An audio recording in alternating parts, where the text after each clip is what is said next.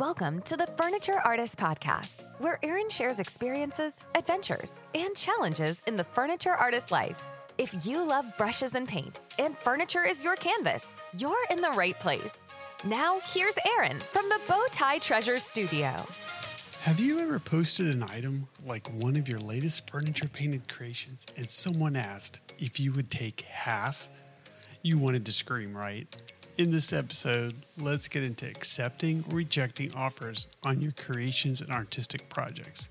Let's get talking. This is episode number 2.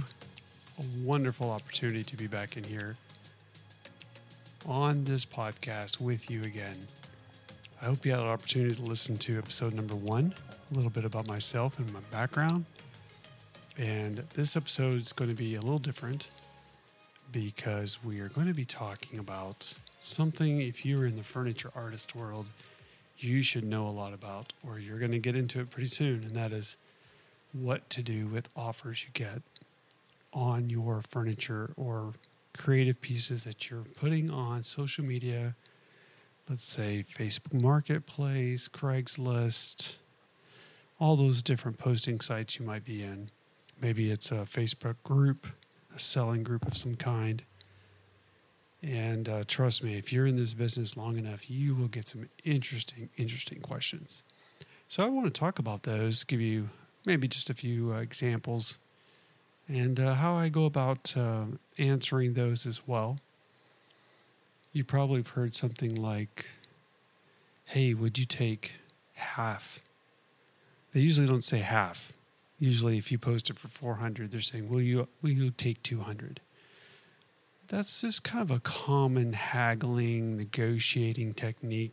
If you go to any flea market or garage sale, something like that, it's a common, I'm going to say American process. I'm sure many other cultures do it as well. Almost expect it anytime you're doing a person-to-person type of business aspect, you're going to be doing some kind of haggling. So it's very important to understand that that's the culture and not necessarily an attempt to insult you and your artistic ability, no matter how great a job you've done on something. It might be your best piece you've ever created, and you have it put on a pedestal, if you will, and someone comes in and offers you half. Well, again, this is often, as you can expect, taught in our culture. So first thing, of course, I would recommend is don't be offended by that offer. You could really stress and go nuts trying to psychologically counter that insanity, if you will. But it's really not the important time. It's not time well spent doing that. Especially if you're in this business long enough, it's going to happen so often that you should be might as well start being numb to it. And again, they're not normally trying to insult you. They're just normally going through the normal, if you will, protocol for doing something like that. So you usually get something like, will you take? Another common statement they'll lead off with, what is your best price? I will tell you a common thought I have when people say, what is your best price? Well, my best price is on the price tag, or my best price is what I put on the listing. What I mean by that is you've made the first offer. So for them to come to you and ask you to make another offer and they haven't made an offer, that's not haggling. That's getting you just to go ahead and drop your price. So you could come back to that and say, jokingly almost, I've already made my offer. What's your offer? Sometimes what I will do, and not necessarily in that jokingly manner, I'll just say, what do you have in mind? Would be a great comeback to that. Because again, I'm saying, hey, I've already made my offer. What do you have in mind? What is your thought? Or where are you at? That puts them in a position where they have to feel uncomfortable. They want you to be uncomfortable first. Well, you've already done your job. Pricing a project is not an easy task. And by the way, I do have it on my list to do a pricing podcast episode in the future. So this is more about that offer. So again, put it back on them. They need to make the first offer if you're willing to negotiate. If you're not even willing to listen to an offer, then don't go down that road. And what I mean by that, so if they say, hey, will you take 200 out of 400, that's not a negotiation I recommend you getting into. The one I'm talking about is if they say, hey, they start out with, what is your best price? So I have 2 booths in town. I mentioned that on episode 1. And oftentimes I'll get a call from the place, the booth, the antique mall, and they'll say, hey, we have a customer here. They want to know what your best price is. Usually I'll ask them, what are they offering? Again, put it back on them, make them make that first, because you need to find out where they are. Usually when in my experience, when they say, what is your best price, they literally are expecting you to drop it way down. So if I had something for 400, what I normally will do is I'll think about, okay, how much is the commission going to be? I'm not really thinking about rent, how much I have to pay for rent, but if the store's going to take 10%, 15%, I kind of calculate that in my mind, I might go ahead and come down. The store usually will automatically give the person 10% if they ask for a discount. So normally I will start at 10%. Because maybe they haven't talked about that there in the store. So that's something that I will talk about. I'll do 10%. If it's sat a long time and I'm willing to do it, I might come down 15%. So I quickly do the math on that. Maybe if you're feeling good, 20%. Just don't forget that the store is still going to take their commission after that. So in other words, again, if it was for 400, I might say, well, I'll come down to 460. Knowing that I'm probably going to lose another $46 because of 10%. So you're playing that game. Bottom line is, don't do any of that if you really need to get that $400 minus the store's commission. So that's a little bit about that. What is your best price? My best price is what's on the tag. It's your turn. That's really the game that you're playing there. Don't fall for things like, I have cash, I'll buy it today. Everybody has cash usually. So that's kind of common. Don't fall for the pleas of money is short right now, but I can offer you this. Everybody's money is short. Okay, you have a product, you have a service, you put hard work into, you need to protect that. You should be putting a price on that project that makes you a profit and pays for your time. It shouldn't just pay for your time and your supplies. It's got to pay your booth rent. You took it there, you dropped it off again. We'll get into pricing later. I'm trying not to steal my thunder there. But for the most part, you protect that. That's your job as a furniture artist, to protect your time and your energy and your effort. You should know a general idea of how much you put into it and what you can let it go for. If it's been sitting a long time, I think the natural reaction should be that maybe I've overpriced this. If not, you're just going to have to sit on it for a long time. And sometimes I'll do that. Other times I only paid $5 for that. Didn't put a lot of time in it. I'm willing to let that go. There is a sense of community involved in this, though. If you're going to undercut your price all the time, you're basically telling the community, hey, you guys should do the same thing. Just be careful there, okay? I'll just leave it at that. I had someone recently say, will you hold this for me? My house isn't ready. I need to paint the house. And they only offered half down. Well, first of all, I try to always avoid holding anything. You're going to find that people will let you down every day if you hold something. So avoid holding it. No matter how much guarantee you think it is, how excited they are, don't hold it. If they want to put some money down, non-refundable money down, that's up to you. But I usually say I can't hold that. Now, the places where I have my furniture, the booths, usually have a hold policy. Oftentimes it's 24 hours. They will hold it for the person. They can come look at it. I can't really get around that. I'm talking about maybe if you're selling from your house. I would not say, yes, I'll hold that for you. You can say, hey, call me back tomorrow morning, see if it's still available, and then we can arrange a time. But don't say, yes, I'll hold it for a couple of days. You will lose out. Usually, it's one of those, the house wins. Your house will not win in that situation.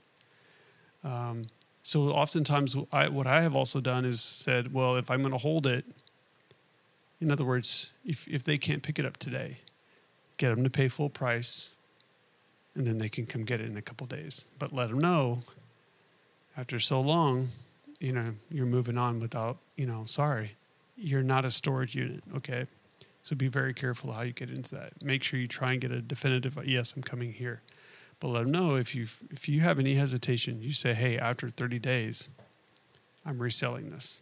I've never had to tell somebody that, but if you're skeptical, I just wouldn't make the deal, or I'd let them know up front. There is a 30-day hold on this, but you have to get that money, get the full payment. If they don't want to pay full, something's going on. I would not get into the middle of that interaction.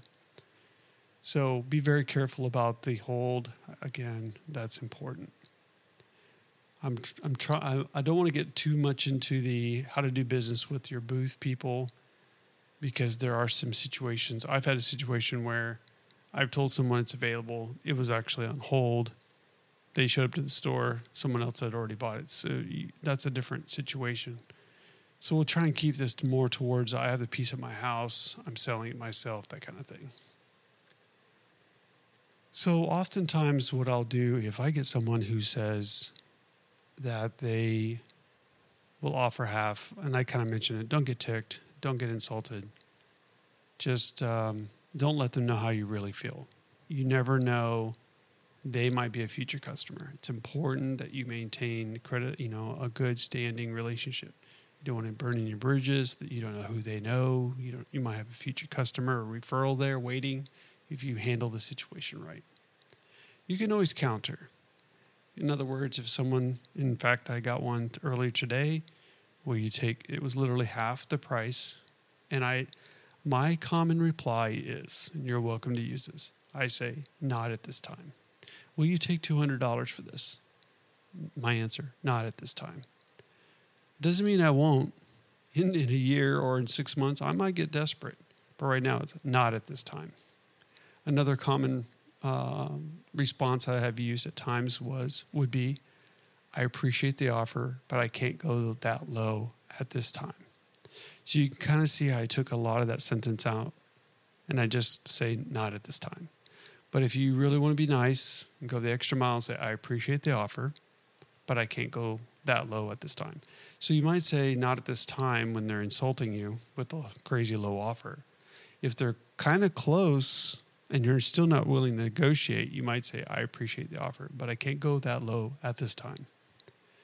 If you are willing to negotiate and they offered, let's say it was $400, and they say, hey, would you take $350 for this?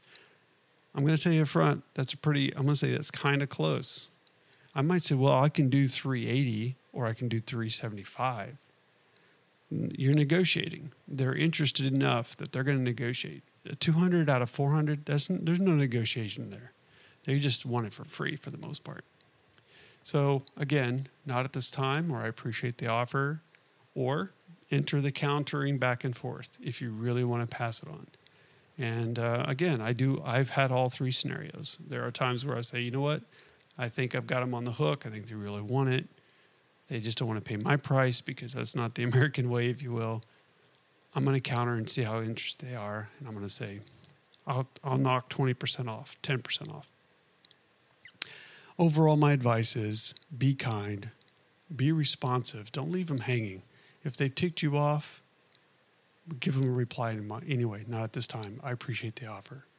Thanks for asking. Answer the questions appropriately. Don't beat around the bush. Like, I would never say, avoid, not that I wouldn't ever do it, but avoid saying, let me think about it. Let me think about it usually is a no. But sometimes I'll say, I appreciate the offer. I'll think about that tonight and get back to you in the morning. If you're going to say that, do it. Don't leave them hanging. That's not good business. I've had some interesting scenarios, and I don't know why people would say this, but I've had some people say, hey, will you take less for this piece because I want to repaint it? Why would any tell a furniture artist that you're repainting their work of art is beyond me. But don't get insulted by that. It's a business. It's a piece of furniture. I don't get attached to my work. I've done my job. I painted it, did my best at it. I'm moving on. But if you're buying something, I don't know what I'd ever tell somebody. I've never gone to someone's house or an estate sale or anywhere else, garage sale, say, hey, I'm buying this. will you take 20 less? I need to repaint it. That's not the time and place to do that. So definitely don't be using that. But I probably 2-3 months ago, the booth place told me, the funny thing is they paid full price for the piece I had in the booth. And they told the store, yeah, I'm repainting it. It's not the right color. What do I care? I mean, I just got full asking price for my piece. What they would do with it afterwards is no worry of mine. And that's another reason why I don't sign my pieces, mark my pieces, brand my pieces, because I don't know what's going to happen to it after I put it in and sell it. So bottom line is, but it's just kind of an awkward thing that I get in the purchasing negotiation things. Hey, I need to do this. So, but I will tell you, don't get offended. Don't take it personally. There's knuckleheads out there all over the place. And, the one I got recently was, I'm trying to buy this for my wife for Christmas. I'm really trying to find a really high quality buffet, but yet he wanted to pay half. So I didn't get into the offended game. I just said, not at this time. And they said, okay, if you change your mind, let me know. So it was a good interaction. He understood that I wasn't going to go that low. He didn't counter. He said, well, okay, well, how about 300? And I'll get that. I just usually know that when they cut you in half, they don't want to negotiate. Okay, so just keep that in mind. But I do plan on discussing pricing. Pricing's important. If you're going into this as a hobby or as a business, there's different approaches you need to take, and there's a lot of factors to keep in mind. So when it comes to negotiating, you need to keep those factors in mind, like paying rent, paying supplies, paying your time, paying travel fees, rent fees, commissions. All those things need to be playing if you're serious about it. If this is a hobby and you just need an extra buck, it may not be as critical for you at the time. But overall, I really think that you can be successful at negotiating if you understand that, one, it's commonplace for business to people sales, and that's what you're pretty much doing. Your booth people antique malls shouldn't be negotiating for you. You should have some kind of response in your contract that, hey, I will only negotiate for this over this price range. You can work that out. Please don't call me with these kind of questions, although sometimes they still do. But they're your salespeople, so they will protect you to a certain degree. But they are trying to sell your pieces for you, and that's why I have my pieces in a booth. It's because I'm not home all day. I'm not going to go back and forth. So I'd rather have someone call and say, hey, we sold your buffet today. Well, great. That's why I have my pieces in your booth, so you can sell it and load it up for me. So that's really great. But stay encouraged. Don't let the craziness of online sales, whether it's Marketplace, Craigslist, just to name that kind of play, don't let those people take you down and insult you. Just know that they're trying to get a good deal, and you just need to have good replies to it. I hope that gives you some insight and give you some encouragement. Maybe you think of your replies and go be prepared for the insulting offer. Just know, here's what I'm going to say when that happens. But be prepared to sell furniture. That's what you're trying to do. So maybe you can get them to come up a little bit, and and then you can make that deal overall. So overall, that's where we are today. I hope that was helpful. I'm looking forward to continuing these episodes talking about the furniture artist life. That's it for episode 2. Thank you so much for listening, and stay tuned for episode 3 in the near future. And let your friends and family know, and those that are in this field know what we're up to over here at the Furniture Artist Life with Aaron. Thank you so much for listening, and have a great day. Thanks for listening to this episode. Be sure to check out our website, bowtietreasures.com.